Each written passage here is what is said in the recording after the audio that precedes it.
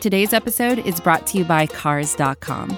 With over 2 million vehicles and 50,000 more added every day, Cars.com will match you with the perfect car for you, your budget, your life, your style. And if you're ready to say goodbye to your current car, Cars.com will get you an instant offer to cash it in. Just start by entering your license plate and get matched with a local dealer who will write you the check.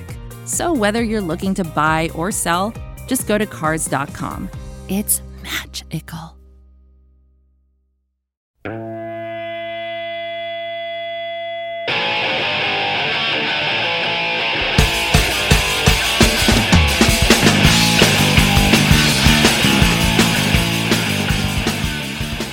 Hey everybody, how you doing? Well, that's good. Welcome to Broad Street Hockey Radio. That's right, BSH Radio. My name is Bill Matz. I'm your director of fun and games for the evening. I just got back from Delilah's with Ben Simmons, fam, and I gotta tell you, what a great crew at 12:30 on a Tuesday afternoon. Oh no, wait, different sport. We're talking that where Ben's hockey. hanging out? Because he's not practicing anymore. I'm so confused. He's shooting shots, but not basketball. He is certainly right, shooting a fam? shot. I don't know if it was true. I just saw something this afternoon that was like, after he got kicked out of practice, he was at Delilah's. I was like, what is that crew? What goes on at a strip club at 12:30 on a Tuesday afternoon? But It's a really good question. Nothing good. regardless, we have hockey to talk about. The Philadelphia Flyers bounce back from their just disastrous second period in Game 1 with just the most fun game in a long time. A huge win, beating the shit out of Dave Hackstall's team. It was awesome. That's all they are to me. They're the Seattle Hackstalls. They're nothing else. I wish failure upon them until he's no longer the coach, which will be like 12 months from now. But anyway, let's just get right into it. We have 2 games to talk about. We have 2 games to overreact to. So let's lead it off with the intros and start it off with Stephalicious D, Steph Driver. So, we've seen 2 games. One game had bad Carter Hart, or Carter Fart, if you will. The Clever. other had good Carter Hart. That's all, thanks. That's it? That's it. Okay. Coming in hot. Steph Driver. Well, we're gonna talk about are. him more in the game We are. in the show. So, Carter Fart and Carter Hart, it's fine. That's from the the Athletic. two genders. The 2 genders. From theathletic.com, Charlie O'Connor. Hey, everybody. So one thing that's cool this year, for me personally, but hopefully it'll result in better coverage in some ways. I'm getting to go on trips again, so that's cool. Because obviously last season, with the pandemic, with the restrictions, number one, I just wasn't going. Even if I wanted to go, I wasn't going to be able to go because our company policy was essentially like, unless there's some type of extremely pressing story you need to travel for, probably safer just to stay home. But also, even if you went, you weren't getting much in the way of extra access, and by much I mean nothing in the way of extra access. Well, this year it's a little different, and I'm getting to travel a little bit, so I won't be going to every single road game, but I will be going to the California trip in December, so that'll be fun. Going to see Seattle for the first time in my life. I've actually never been, and then spend a few days in LA. So I'm looking forward to it, and hopefully it will improve the coverage that I can provide at theathletic.com. When I covered the preseason game down in DC, the final preseason game. It was nice because before the game we got a couple players and we were wearing masks, but it was the first time we're really had like a one-on-one with a player in a around a game since all this started. So it's kind of cool, slowly but surely, hopefully be able to do this job, which I love, the way used to be able to do it. And obviously it's going to take time, might not be this season, but hopefully as the months pass, maybe the COVID numbers will go down, hopefully more and more, and hopefully the access that we get in covering the Philadelphia Flyers hockey team will get better and better. How optimistic... You heard it here first, folks. Charlie O'Connor from The Athletic says COVID is over.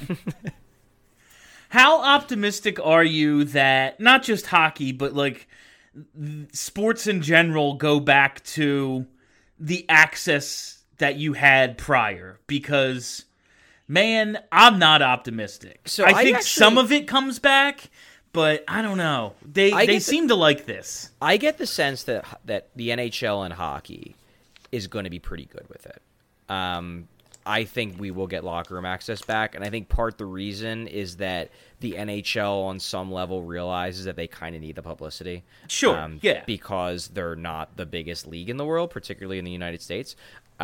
Whereas I do wonder, for sports like the NFL, you're kind of stuck. I mean, one thing I've been told is that the access that, for example, European writers get for soccer in Europe, the Premier League, the Spanish League, Italian League, like they don't get much. They get not nearly as much as American journalists get for the Big Four, or got before the pandemic.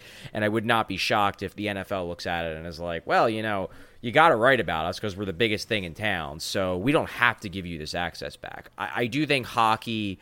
I believe hockey will give most of it back, if not all. The thing is just when, and the question is how long is this really going to last? It might last a lot longer than we wanted to, because people are still getting sick, people are still dying, unfortunately, and as long as that's at a relatively high number across the country, presumably they're gonna treat it as carefully as possible. Last but certainly not least, the fly-by-herself Kelly Hinkle. I have some really big news, too. It's just about as big as Charlie's news. I've started a Zach McEwen fan club. I'd like all of you to join. Oh, my God. This is the second Kelly Hinkle fan club? Did I have a first one? Didn't you have like a Facebook page? Oh, Dan Carcillo. For Dan Carcillo, yeah. So this is like the sequel to Dan Carcillo's He has a mustache too, so I guess it works. I'm suing this guy for gimmick infringement personally. Was going to just mention that someone on Twitter pointed out that he has the exact same face as Bill Matz, and now I can't unsee it. We have the same haircut, which is none. We have the same mustache. Twinsies. I'm blown away by this guy. He bothers me. So here's the thing. Like, my friend Will made this point today. Someone tweeted at him and was like, "This guy looks like you," and Will's response was, "I just have facial hair and black hair. Like, I don't look like him. It's just you're saying everyone with black hair and some type of facial hair looks the same." That's not really the case. Like, I don't think you look like Zach McEwen. I really don't. Will doesn't. You just look have like dark him. hair and a mustache. I was at a wrestling show last Saturday, and sometimes out in public I will be recognized for this show and for the post games and looking the way I do, and people recognize my voice. You get recognized too, I think. Yeah, you get to. Don't. You absolutely do. But Yes, you do. so No, I don't. So Anyway, go on. I'm like fairly hard of hearing. Like, if there's background noise, I'm kind of fucked in terms of hearing people. So this guy comes up to me with his phone out, and he's like trying to say something to me, and I think he wants to like take a picture or say something like, "Yeah, okay, yeah, man," and then like he starts recording this video, and he's saying that he's there with God damn it, who's the guy, the weird looking Mario porn star?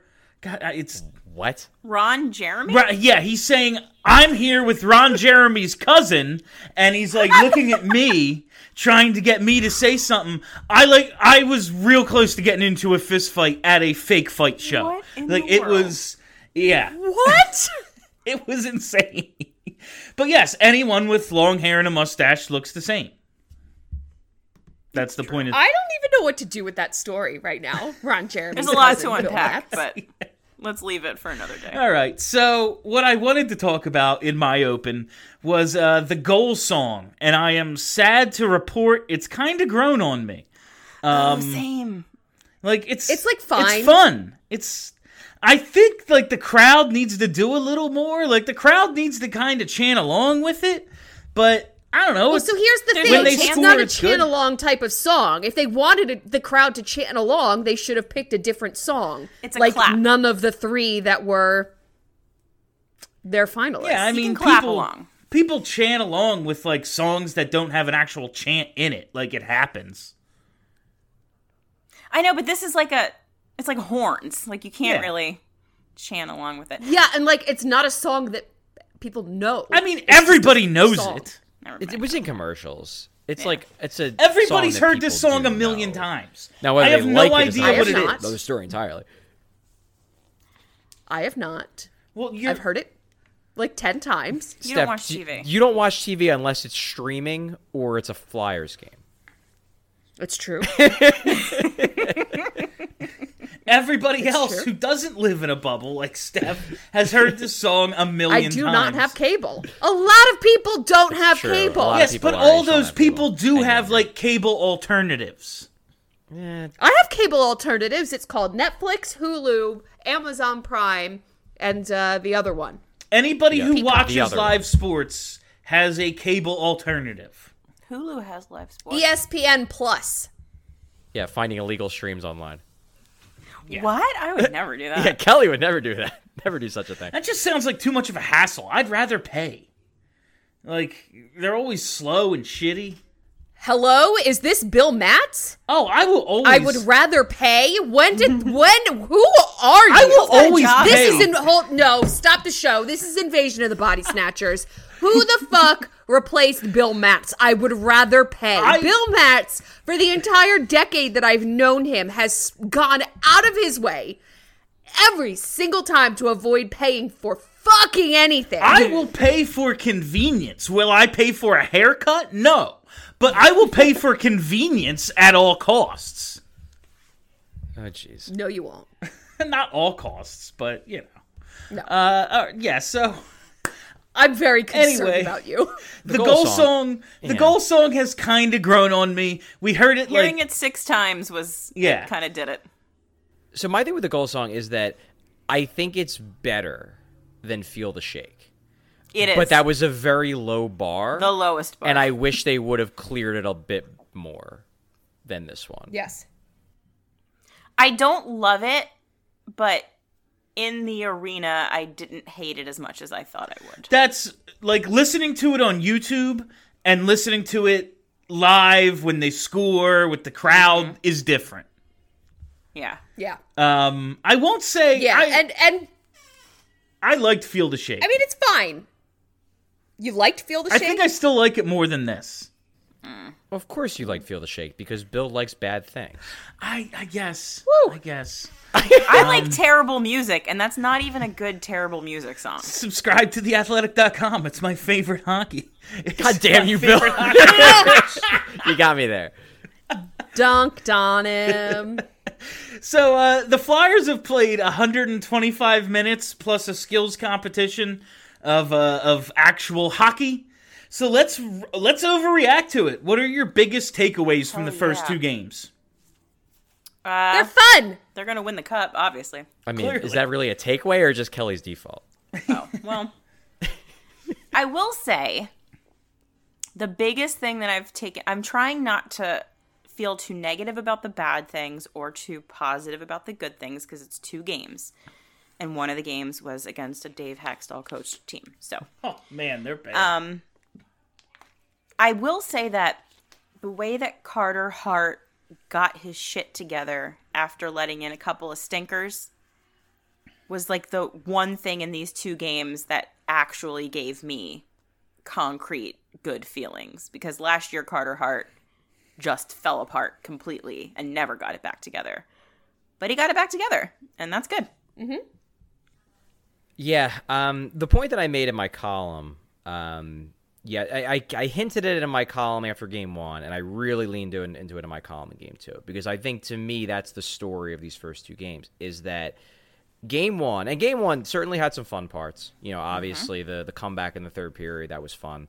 Hart made some big saves in overtime. The place was very, very loud after Drew scored the game-tying goal, which was really, really cool to hear, just because obviously last year, you know, not only were fans just not happy with the team, understandably so, there just weren't that many fans in the building because of rules, and this was pretty much a full house. I mean, it wasn't completely full, but it was full enough to be very loud. The point that I made is that game 1 to me very much felt like a game from last year on Yeah. so many levels. Like that was a last year game, and you like, yeah, the comeback was fun, but like they did that last year. They would fall behind 4-1 and then storm back, and it's like, well, yeah, it's cool they came back, but like, why the hell were you down 3 goals in the first place, kind of thing. And there were just so many things in game one that were like, this just feels like a continuation of last year. You have Carter Hart giving up some weak goals, you have bad bounces, you have like they dominate parts of the game, but then they disappear for stretches. They seem demoralized when things don't go their way, and then out of nowhere they explode for 2 goals, but then lose anyway. It was a very last year game. This game, game 2, this is, I think, what the Flyers want this year to be. I mean, obviously, like 6-1 is what you want, but like every single thing about game 1 that reminded me of last season, it got flipped. Hart was really good. They got the bounces. They had the balanced scoring. They drove play. They were sticking up for teammates. Like, it was just everything about last year that was bad was good in game 2. So you come out of these games and you're like, okay, well, what's the real Flyers? It's almost like, I thought about putting this in my column. I couldn't figure out a way to make it like work. But it's almost like there's 2 forces battling for the soul of the 21-22 Philadelphia Flyers. It's like you got the bad Flyers and the good Flyers, and it's like this big tug of war, and it's like, who's going to win?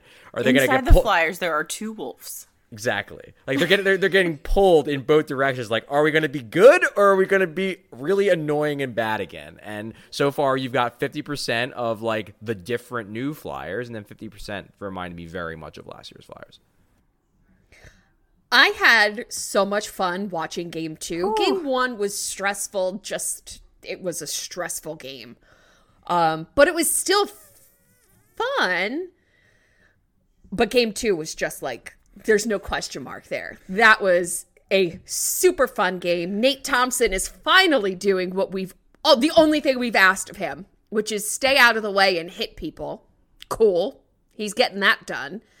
Nick Seeler, I'm still not quite convinced he's not a computer simulation, but if this is how the computer simulation's going to go, I'm cool with it.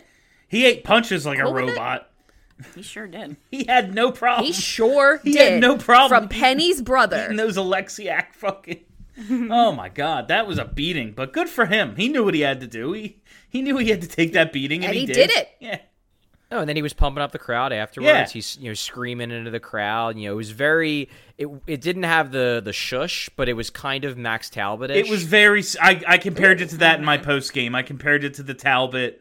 Like, it wasn't about the fight. It was about getting in the fight, and he knew that. Yeah. He knew what it was. My biggest takeaway so far, man, 10 goals through 2 games. I'm shocked by that. I did not expect to see a whole bunch of goals, especially early on. Now, we know a lot of times early in hockey seasons, there's a ton of scoring throughout the league, not just the team, and then, it starts to tighten up a little bit. But I was concerned that this team wasn't going to be able to generate enough offense, and they're averaging 5 goals a game. So I suppose my concerns were unfounded. Like, is this shocking to anybody else? No, I think it's surprising. In the preseason, I was legitimately like, okay, who's going to score the goals? So my biggest takeaway from game 1 is that I'm absolutely obsessed with Cam Atkinson. Like, if you need a guy that shoots the puck, and that's all you need, like, we've got that. And we also have JVR, who's, bigger, but plays like he's Cam Atkinson size, and he also shoots the puck. I have not found one single Flyer that I'm angry at yet this season, and that, through 2 games, is the biggest shock to me. Yeah, I wouldn't have bet money on that. I've got no one to be mad at right now. Sanheim redeemed himself. Yeah, some people are mad at Sanheim. Some people are mad at Sanheim. I'm not Sanheim mad had a at good game in game 2. No, he played legitimately well in game 2. So, like, I'm trying to think, like, who were my disappointments? Like, through 2 periods, I was like, where's TK? And then he comes up with the, what was it? To put it within 1. The third goal. Yeah, the third goal in game 1. So, and then he scores in game 2. So, yeah, I don't think I'm angry at anybody. Isn't that weird? Yeah. We'll get there. Don't worry. It's early. No, it's early for us too. During the first game, when things were getting rocky in that second period, I found myself really missing some of the players that they got rid of. Like Brian Elliott. Carter Hart could have been pulled if that was the appropriate situation, if there was a backup goaltender that you thought was reliable, which Martin Jones is not, and I think that we're going to get into that a little bit. I don't think they should have or would have pulled him. Yeah, I'm with No, Kelly. and that's a really good point, but just like the whole situation is, well, that sucks because the backup is not reliable. Yeah, but he's probably not going to bail out Carter Hart. But I don't think that's how the fans certainly view Martin Jones. I don't think that's how the Flyers currently view Martin Jones. They think much higher of one Martin of us Jones. is right and one of us Fair. is wrong. I'm just saying, I think the Flyers look at Martin Jones right now, and we'll see if he goes out there. He's starting Wednesday. If he goes out there his first 5 games and is awful, then maybe their perception of him changes. But right now, they view him as a good, solid backup, and I think that we'll get into Carter Hart a little bit later. I think if they thought that Carter Hart needed to be pulled, they wouldn't have hesitated to do it because they trust Martin Jones. I think that they wanted Carter Hart to see this through. And again, we'll get into Carter in a few minutes. To me, the biggest, because Bill, you talked about the offense. The fact they've scored 10 goals. Obviously, you score 6 goals in a game, that's going to inflate it a little bit. But they scored 4 in the first 2, so it's not like the offense, was all in one game. The big concern I had coming into the season, and we've talked about it on multiple shows, was this going to be a one-line team? Without Kevin Hayes, and you're looking at down the middle and everything. And you mentioned Cam Atkinson. I mean, I don't think, anybody who knows Cam Atkinson as a player and has paid attention to his career, like, he's a good player. He's going to get his goals. He's going to make his plays. Joel Farabee, we all believe in Joel Farabee. We believe he's a good player, could potentially be a great player if he takes another step forward. So the big question for me was Derek Brassard, who was going to play second-line center when a year ago there was a question whether he even was still an NHL center. And you're starting him on the second line, and it's like, okay, if he flops, they're in trouble. And I think he's been pretty good. Like, he got some crap on social media in Game 1. And I was like, I'm at this game, and I don't think he looks bad. Like, I just think people came in with the expectation that, like, they were going to hate on Derek Brassard because they were already negatively predisposed to Derek Brassard, in part because they wanted Morgan Frost on the team, I think. Brassard, I thought, was fine in Game 1, and I thought he was legitimately good in Game 2. Like, this was actually a funny, not to, well, you know what? I'm not even going to apologize. I am going to bring it back to this. The funny comment I got on my article today was, new number 19 now has a third of the points that old number 19 did all of last season, and in only 2 games.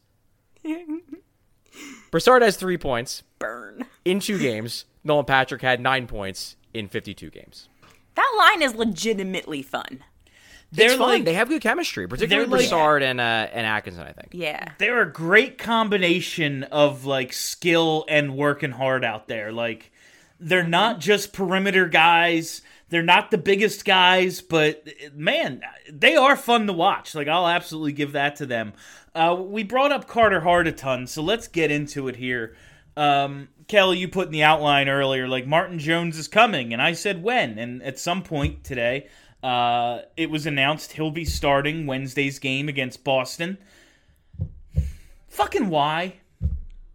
Why not? Everyone seems worked up about this. Like, honestly, because why not? I want the good player to play.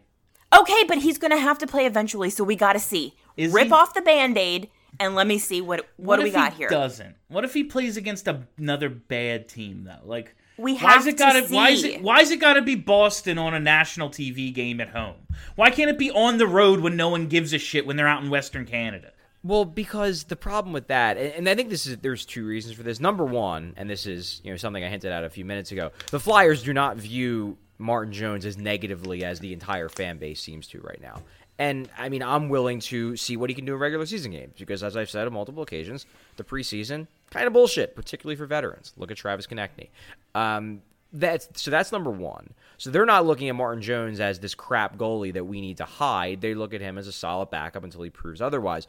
Number two, there were some people talking like, well, why don't you just wait until Western Canada? Well, then you're putting yourself in the position where, like, he will have not played in 2 weeks, and then he's probably destined to play bad.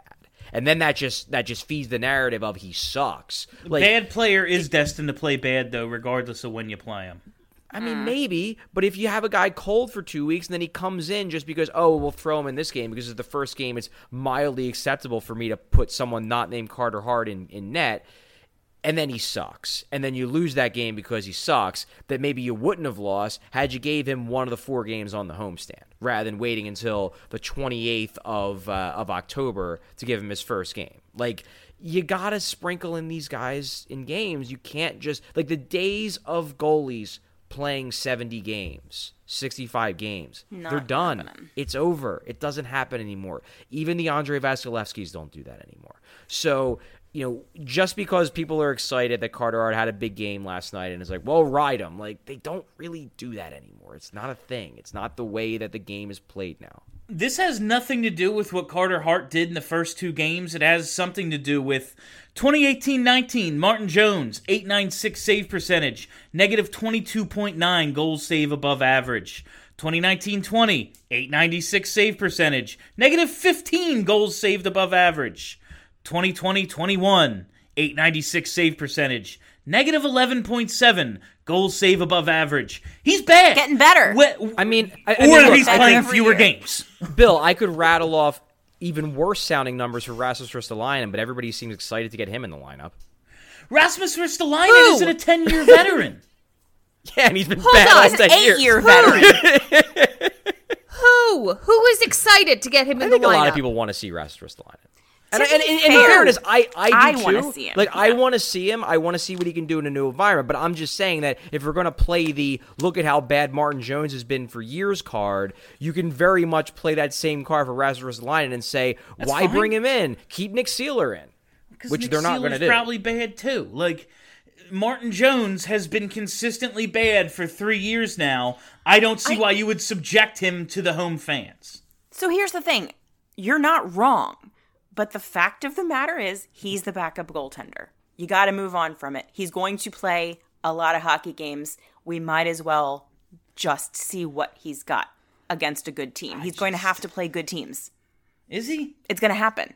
There's a decent number of bad teams. Like, he should probably just play against them. But again, they don't think he's bad, or at least they think they're they fucking wrong. They don't think he's as bad as you do. That's all I said. We're gonna find out. No, One of we've us is already right. One found of us out. is The wrong. data is in. We know that he's bad.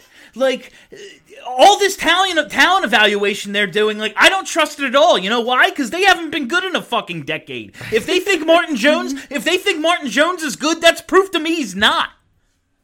I cannot wait until Martin boy. Jones finishes November with like a .925 save percentage. Great, yeah, and then he'll retire That off is into the sunset. incredibly optimistic. Retire off into you know the what? sunset. So my thing is that goalies are voodoo, so who the hell knows how they're going to do?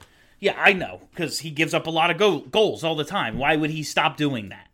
I don't know. I mean, bad goalies have been good for bad goalies have good years all the time. It happens regularly. Is that true? Yeah. Or did people just prematurely say that this was a bad goalie? Didn't Mike Smith at like age 37 have like a .918 save percentage last year? And he's not good anymore. But Mike Smith has had, like, Mike Smith goes back and forth all the time between good and bad. This has just and Martin been Jones was good at one time. 5 years ago, yes. 4. I'm counting this year. 5. Okay.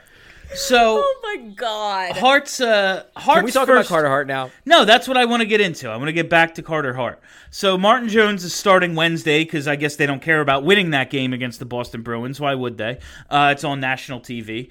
So Vigneault's approach here, he's calling Hart's game in Game 1, that second period, some unfortunate bounces. And while, yes, he had like a season's worth of fucked up goals go against him in like 20 minutes, they seemed preventable. Like, for the technician, the tactician goalie, the guy who's in the right place at the right time, if he was those things, they would not have gone in.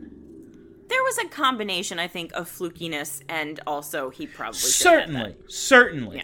I think the most important thing is in the third period in overtime, he bounced. He was like great. It wasn't just game 2. It wasn't like, okay, we'll see in game 2. Like, I think it was very important. We talked so much last year about how Hart and the whole team, every little thing turned into 5 bad things. Like, everything snowballed. And as bad as the second period was, it wasn't fucking 10-1. It was bad, but it wasn't so bad that they couldn't come back, and they did, and they salvaged the point.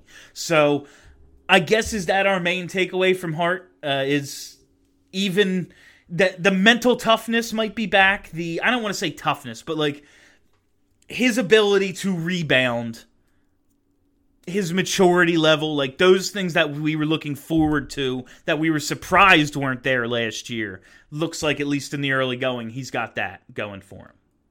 He's definitely got that, but also he looks better than he did last year. Like, the puck tracking is back. He seems to be in position. He's not doing that weird thing where he makes himself small in the net like he was doing last year. Like, he let in some fluky goals in game 1, but he also looks better. Like, actually better. And I think the players recognize that. Like, that was something that Travis Konechny said after game 2. Basically that, like, somebody asked him, did it surprise you when he made that big save on Jordan Eberle on Monday night? And Konechny basically said, like, yeah, I mean, we were impressed, but we see him make these crazy saves every day at practice, so it's not shocking to us. This is just Carter. And I think that played into, at least from the player's standpoint, why, Hart got so much support after game 1. From his teammates, that they were like, look, it was just bad bounces. They've been watching him up close in practices. They've been watching him in preseason. And I think, look, these guys aren't stupid. These guys know hockey. This is their living. They know that last year Carter Hart played bad, and not that they played well, but they know Carter Hart played bad. And they know what Carter Hart looks like when he's playing bad. And they have looked at him in preseason, in camp, and even in game 1, and I get the sense like it didn't feel the same to them. That didn't feel like Carter Hart from last year. Like, I agree with that. He was giving up weak goals. There were a couple he probably should have stopped or should have been better technique-wise. But like the players didn't get the vibe of this is last season Carter Hart again. They still think he's turned the corner and he's a good goalie again, and that's important. To me, the really interesting part about game 1, and this was what I kind of centered my column around after game 1, wasn't even necessarily Hart's play, though obviously that's the most important thing. Is he going to be able to play well? Is he going to be able to bounce back? That's the most important thing for the Flyers season. I thought Vigneault's comments after the game were fascinating because Vigneault last season was not charitable at all to Carter Hart in the media after these games. Like when Carter Hart would have a bad game, when he would give up a couple bad goals, Vigneault would make it abundantly clear after the game that he was dissatisfied with Carter Hart's play. He would make it clear, maybe not say it straight up, but you got the meaning of like, essentially like we lost this game because Carter didn't play well. And then what would happen too would be when Carter would have a good game, when he would play decently, not like amazing, but he'd play decently well. Vigneault would kind of downplay it, and he'd be like, yeah, the defense, really, really strong defensive game, good team game. And then Brian Elliott would go out there and have like an identical game to Carter Hart's good games, and Vigneault would go out there and be like, man, Brian Elliott, player of the game. And it was like, if you were paying attention, it was obvious that Vigneault had this idea in his head that like Hart needed tough love. He needed to be pushed. He needed to be challenged. And I don't get the sense from the people I've talked to, around the game, I don't get the sense that was received particularly well from Carter Hart, and I don't get the sense it was received particularly well from Carter Hart's teammates either. And it was fascinating to me that Vigneault, given the opportunity after the game, because look, I'm not saying Carter Hart was awful, but you're absolutely right. There were a few of those goals that if you were cleaner technically, he probably would have stopped them. Vigneault very easily could have went out there and thrown Hart under the bus. Last year's Alain Vigneault probably would have done that.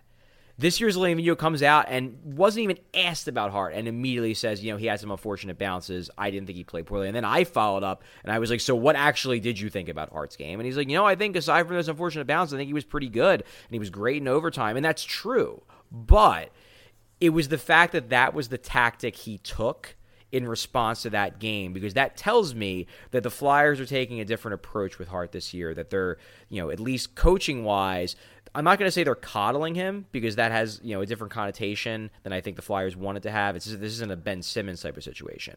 But they're not going to ride him, I get the sense, in the media as much as they did last season. And I think that's the right move. And it struck me as interesting because it was such a change of tone from what we got all of last year from Vigneault with regards to Hart. They're treating him the way you treat the franchise goalie. Yes. The franchise quarterback. Those guys in those positions, those top end, is it fair to everybody? No. But, goalies don't get treated fairly. That's just the way things are. The guys in those spots, those most important positions in sports, they get treated differently. You can't just go out and blame them. That's our job. But yeah, I was happy with what I saw out of Hart. Game 2, while Hart made some big stops, the one on Eberle was huge. And while they basically dominated most of the game, first 5 minutes, it seemed like they were having trouble dealing with Seattle's forecheck, but then from then on out, they kind of just beat the shit out of them. It was never a contest. How much of that game, from Hart's perspective, and really just the team as a whole, are you chalking up to, damn, Flyers were good, or, Seattle is terrible? Because I gotta tell you, Seattle has exactly 0 dangerous players on their roster. I like to pretend that it was because the Flyers really, really hated Dave Haxtell. Yes, they just played extra good. That's how I feel. That's my favorite narrative, and I'm sticking to it. I choose to believe it's absolutely real. So here's my thing with Seattle. My thing with Seattle is that I 100% agree with you, Bill, that they have no super dangerous offensive players. We talk about how the Flyers don't have a star, a true star, a guy who defenses have the game plan for. Seattle really doesn't have a star. Their best skater is probably Mark Giordano, and I've always been a big Mark Giordano fan, but he's a defenseman, and he's not 40. He's not a Cale Makar type defenseman. No. He's not a guy who scares you. He's just a good, solid first pair defenseman. God, where was I going with this? Seattle. They are set up to be good defensively. They are. Yeah. They are set up to have good goaltending, and their whole team is set up to be sound defensively. That's basically what they did. They took all players who were good defensively. And the Flyers torched their defense, torched their goaltending. Yeah. To me, that's the positive takeaway. I'm not going to look at this and be like, man, the Flyers really shut down Seattle's vaunted offense, because they don't have a vaunted offense. Mm-hmm. But I was impressed at how they were able to take apart Seattle's defense, which I actually do think could be pretty good. They said, fuck you, Dave, and don't come back to Philadelphia. That's what the Flyers did and said last night. Something I absolutely loved with, I think there were 7-8 minutes left. Flyers have their big lead. Puck goes in deep behind Seattle's net. Flyers have a 2-man forecheck. There's 2 guys below the goal line. I was like, fuck yes. Yes, pile it on. And, continue to play this way. Because for the past 5 years, we've learned you're no good defensively. You're going to need to, just play offense. So do that. And do Florida Panthers. Yeah, I was pretty happy with what I saw there. While... Who opened up the scoring in Game 2? Was it G? Yeah, I believe so. Yeah. G looked Haxtell right in the face and said, fuck you, guy. That's because he skated by the bench, and that's when all that shit happened. And I really wonder if it was directed at Hack. Mm-hmm. Fuck you, guy. I don't think Giroux hated Hack. Yeah. No, I don't think so either. It's just funny to think about. I don't think... No. It's just it's funny for the fans. Yes, I feel like this was more a gift to the fans than anything else. Hello. We are a podcast that fans listen to. We're the most important people. I'm just saying, I don't think this is a case of the whole team despised Dave Haxtell. I never got that sense. No, they definitely did, Charlie. You might have been missing out on the cues, but clearly. The cues of fans yelling at Dave Haxtell all the time. Yeah. No, exactly. Me interpreting things like goal scoring. Ah, gotcha. Well, did you guys, was it apparent on the broadcast, the Haxtell chants? Yes. Were they audible? Yes. Well, at first it sounded a little like an asshole chant, and then I was able to make out it was actually a Haxtell chant. I mean, synonyms, but, Well, first it was Haxtell, and I understand, because I sit next to Maddie in the press box. I understand why that could be mistaken for asshole. So anyway, so they do that, and then I say they're doing a Hacksaw chant, and Maddie's like, I can't really tell for sure if it's a Hacksaw chant. And then the next one, like 6 minutes later, was "fuck you, Hacksaw," and I'm like, okay, well, you can't deny that one. That's not "fuck you, asshole." I mean, South Philly, all right. Let's take a break, and then we'll get into some individual guys. First couple of games here of this new season. This is advertiser content brought to you by Frito-Lay. Hello, I'm Chip Murphy, here to get you ready for the big tournament. Tonight we'll break down who will be cutting... Cut! What are you two doing? Sorry, Chip. Prez here got his feathers ruffled when I told him Ruffles has 0 chance of winning the title.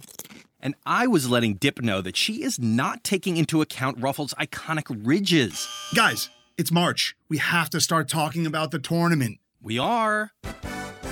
It is the 2023 Frito-Lay Snack It. We're talking about big-time matchups between Cheetos, Smart Food, Lay's, Sun Chips, and more. Just head to the Frito-Lay Snack Bracket and vote for your favorite chip, pretzel, or dip for a chance to win up to $1,000 or a year's worth of snacks. This sounds great. Keep up the good work.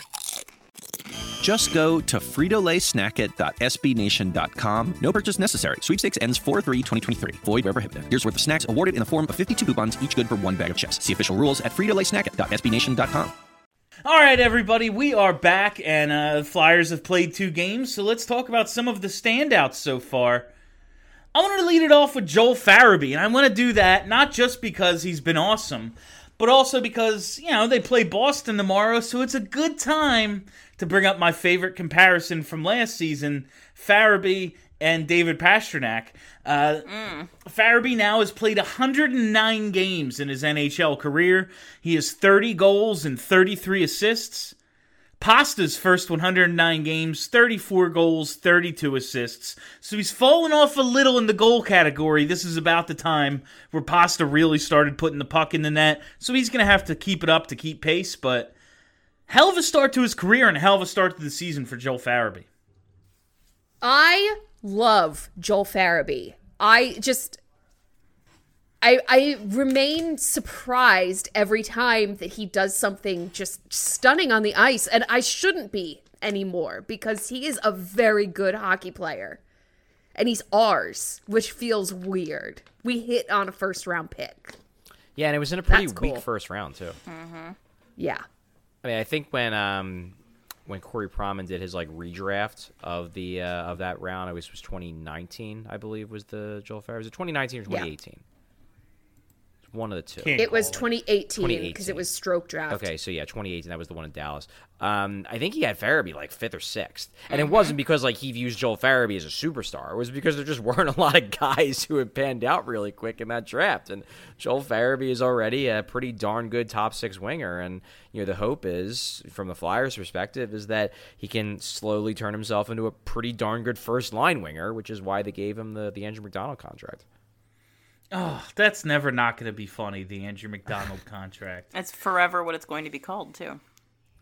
Do we talked about how we're liking what his line has been up to. Is it him? Do we think he's an anchor-type player already? Is he a guy who's a driving force? I think it's him and Atkinson, to be honest with you. Yeah. Yeah, I mean, I've been impressed with Brassard, but I don't think Brassard is driving that line. I think those guys are really good, and Brassard's holding his own, which is what you're hoping for Brassard to do. No one's expecting Derek Brassard to be a star, to be a really good second-line center, but I think the hope is you give him 2 really good wingers, and he'll be able to, keep his head above water, and so far he has. That's a really interesting question, is Joel Farabee driving his line? And I haven't thought about it, which would seem to imply that the answer is no. But I love what the both of Kelly and Charlie were saying, that it's both Cam and the Bees, and that makes me happy. Yeah, I just, not even the fact that he is or isn't, but I think what we just touched on right when I brought him up, we've waited for so many guys and been a little disappointed in so many guys, even if maybe it's unfair or it's recency bias, etc. But, man, Farabee has just done nothing but impress basically since they called him up, you know? Like, maybe didn't put the puck in the net right away, but did enough, and now, like, 2 goals in the first game, 20 goals last year, gets the Andrew McDonald contract. Man, he's like going to be one of the better players on this team for the foreseeable future. Yeah. Like That's the hope. That's the hope, Yeah, right? yeah, exactly. That's the hope. Unless they go out and get a bunch of even awesomer players. That could be cool. Yeah. That would be good neat. too. That would also be cool. Yeah, and he's Let's he's win a signed cup to first. Yeah, he's signed to a reasonable contract for what he's going to provide. I mean, there's upside there if he takes another step. But I've always thought that Joel Farabee at some point is going to turn into a play driver. You know, a guy who you stick on a line and the team, you know, carries play because he's on that line. I've always seen that as his upside as a winger. Whether it's happening this year or not, I don't know. I mean, he clearly can score already. But I do think that his two-way acumen is going to show in the numbers. You know, at some point, he's still pretty darn young. His line, the Brassard line isn't driving play yet, but it's obviously scoring. And again, they only have to hang in there for 10 or so games until Hayes comes back, and then you get that boost. So, hey, if they take advantage of some PDO spikes in the early going, that's perfectly fine by the Flyers because it doesn't have to carry for 82 games; it just has to carry for a month. So, speaking of a guy, maybe where I don't know, maybe at least me, I've been a little unfairly disappointed in last season, and even to start Game 1 was Travis Konechny. But now he's got a couple of goals. They were, first one pretty big goal. He looks good. He's back on that line with Couturier and Giroux, and they kind of look like their old selves. Like, hard to say they've really missed a step. Watching TK for these first 2 games, has your reaction been like, yup, TK's back? Or is it just kind of like, hey, nice start, let's see him keep it going? I got a bit frustrated watching him in the first game. I thought he kind of low-key was not having a great game. At least I was in the building, so maybe it was more behind the play stuff I was watching. But the second game he looked great. I don't know if I'm ready to declare him back to leading scorer on the team level, Travis Konechny, but trending in the right direction. I love the goal he scored in Monday's game because that was 2019-2020 version of Travis Konechny. He takes the pass through the neutral zone from Keith Yandel, which is a really good pass. Really good pass. And he attacks the slot, lets a shot rip. Which, number one, he wasn't shooting enough last year. When he was shooting, he was missing the net. But he lets a shot rip and then doesn't give up on the play, chases down his own rebound and buries it. That was assertive Travis Konechny. That was not I'm taking advantage of my line mates to do stuff. That was, I'm going to do it myself because I'm just that damn good. And that guy just wasn't there last year. And that's, it's not just that he's a good player.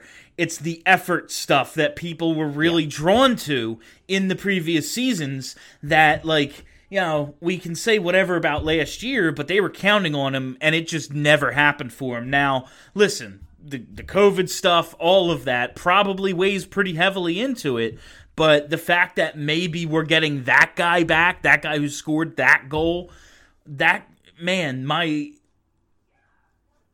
nervousness about where the goal's going to come from kind of dissipates. If it's no, TK, it's not just going to be a one-line team that TK puts some rebounds home on. That one line, if they're awesome like they were 2 years ago, that takes care of a lot of those concerns. I predicted Travis Konechny to lead this team in goals this year. So I am on board with the Travis Konechny rebound season. I just think that I think a lot of people, we'll see. We'll see how it plays out. Maybe Konechny, this is just a flash in the pan. He got off to a good start goal-wise last year, too, and it didn't work out. But my point with Travis Konechny is that I think far too many people look at Konechny and they're like, well, he only had the one good year. He had that year was great, but that was all he's got. The truth of the matter, if you really look at the numbers, is that The 2 years prior to 2019-2020, in terms of his goal scoring efficiency, he was one of the better 5-on-5 goal scorers in hockey. One of the better ones. He was a clear first-line goal scorer. He was a first-line caliber goal scorer at 5-on-5 for 3 consecutive seasons. Yeah. The only reason why his point totals went through the roof the third year was because his ice time went up and because he got power play time and got a bunch of assists on the power play because he was on the top unit with Claude Giroux and all the other good guys. How long? But to me, it wasn't that 2019-2020 was the one really good Travis Konechny year. It was that the other 2 years were pretty darn good too. It was just he wasn't being used high enough in the lineup that the counting stats looked great. Then last year was objectively bad. Like, that year was objectively a down year. But I think a lot of people looked at it as, well, the really good year was the fluke. And now Konechny's back to what he was before, just a decent player. Whereas my way of looking at it is that he was pretty darn good for 3 consecutive years, finally got the ice time his play probably warranted in year 3, and then had a down year last year. So last year is more of the outlier year than the good year. So that's why I'm expecting him to bounce back in a big way this year, because I see last year as more of an outlier year than a regression to his true talent level, which is what I think a lot of his detractors viewed it as. Yeah, I mean, I feel like I'm one of the only people that's not down on Travis Konechny. Like, last season was a bad season for everyone, and he's an incredibly skilled player. I'm not worried about Travis Konechny at all. I'm not down on him.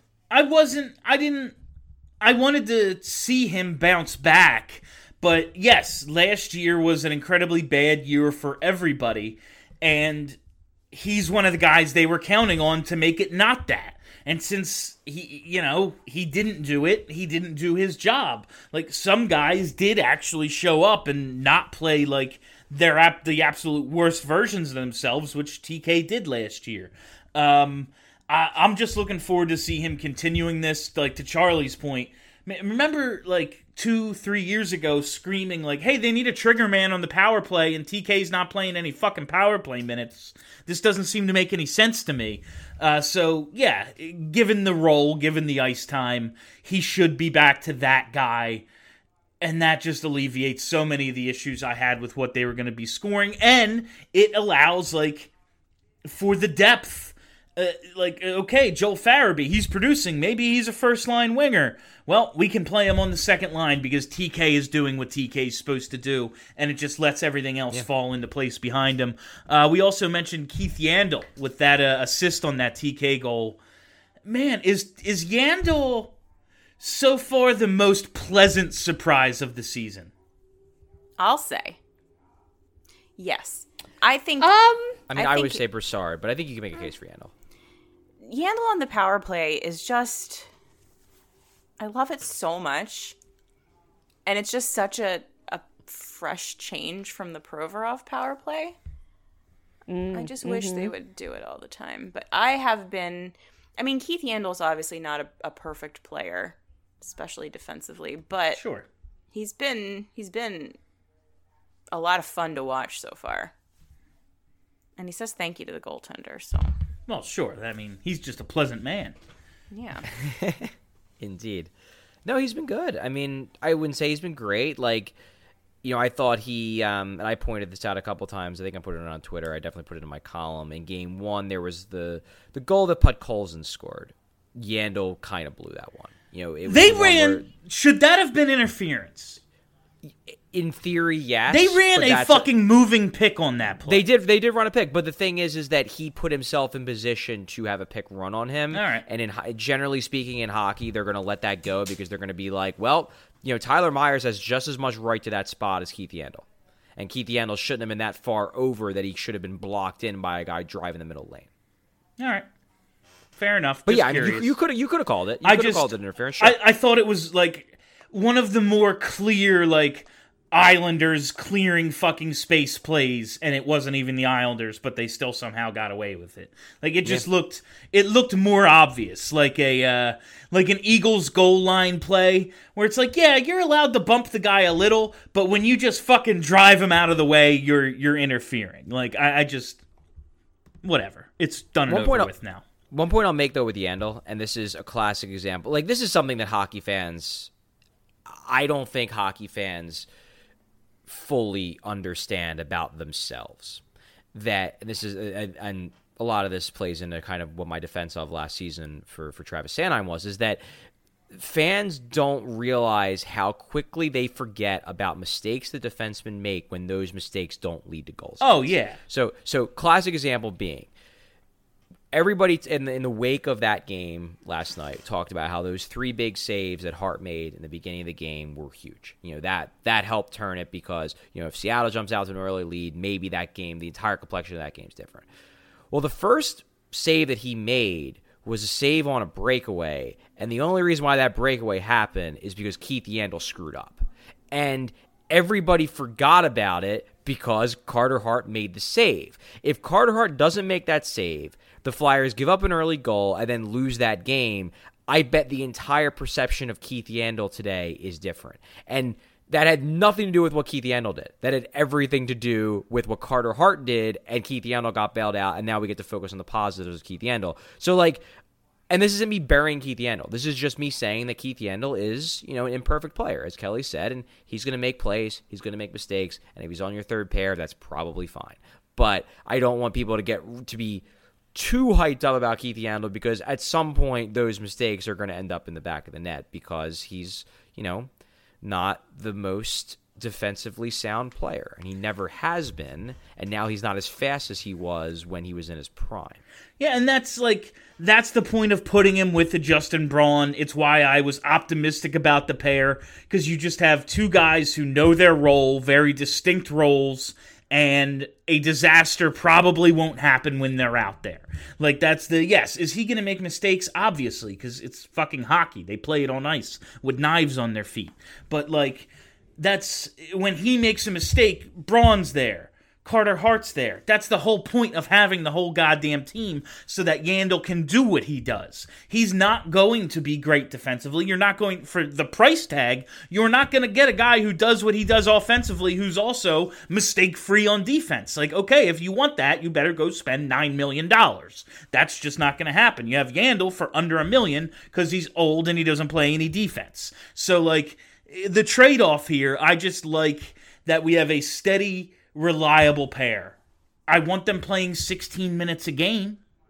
And to that point, Provorov has played, the first game goes to OT, so it's a little inflated, but he's played 29-23 and 25-22 in the first 2 games.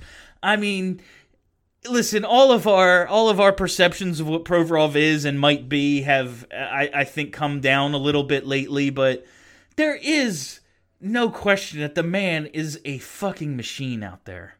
He is a machine. Oh, yeah. Yeah, he is.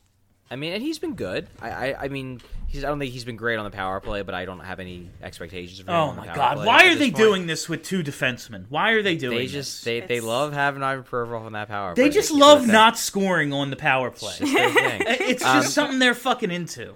So the one point I will make about Provorov as a lead into this, look, I've always been a Ryan Ellis fan. I've always liked his game. Obviously his advanced metrics have been good, but I always liked watching him play in Nashville. I didn't think I was going to enjoy watching him play as much as I have. Mm-hmm. And I already thought I was going to enjoy watching him play. But he makes so many plays, and this happened in the preseason, and this happened, in these first 2 games. He makes so many plays out there that, you're watching from up top and you're like, damn, that was a smart play. Because if you watch enough hockey games, and I'll pat myself on the back a little bit, but a lot of this is just the fact that I watch a lot of hockey games. You can kind of, it's very easy from up top because the game moves very slow. Rasmus Ristolainen actually pointed this out today when we talked to him, that when he was watching the 2 games up top because he was injured, he's like, the game moves very slow when you're watching. You can sort of see what a player should do before he does it, even though when you're on the ice, it's way faster. And that's 100% true. I'm sure that, watching from up top, I'll see a guy with a puck and I'll know exactly what he should do. And then it's infuriating when he doesn't do it because it's like, well, it was so obvious. But on the ice, it's probably moving 3 times as fast and, it's a tough play. And that guy doesn't have a bird's eye view of the situation. Exactly.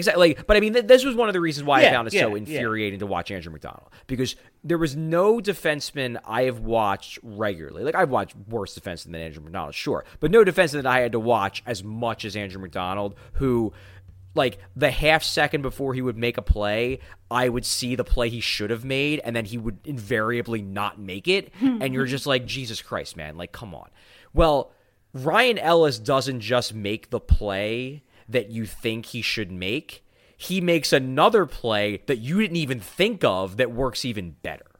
Like, he is a fun player to watch if you're an experienced hockey watcher. And, like, I mean, I hate to throw this comparable out there, but the last guy I watched that did that on a regular basis for me was Kimmo Timonen.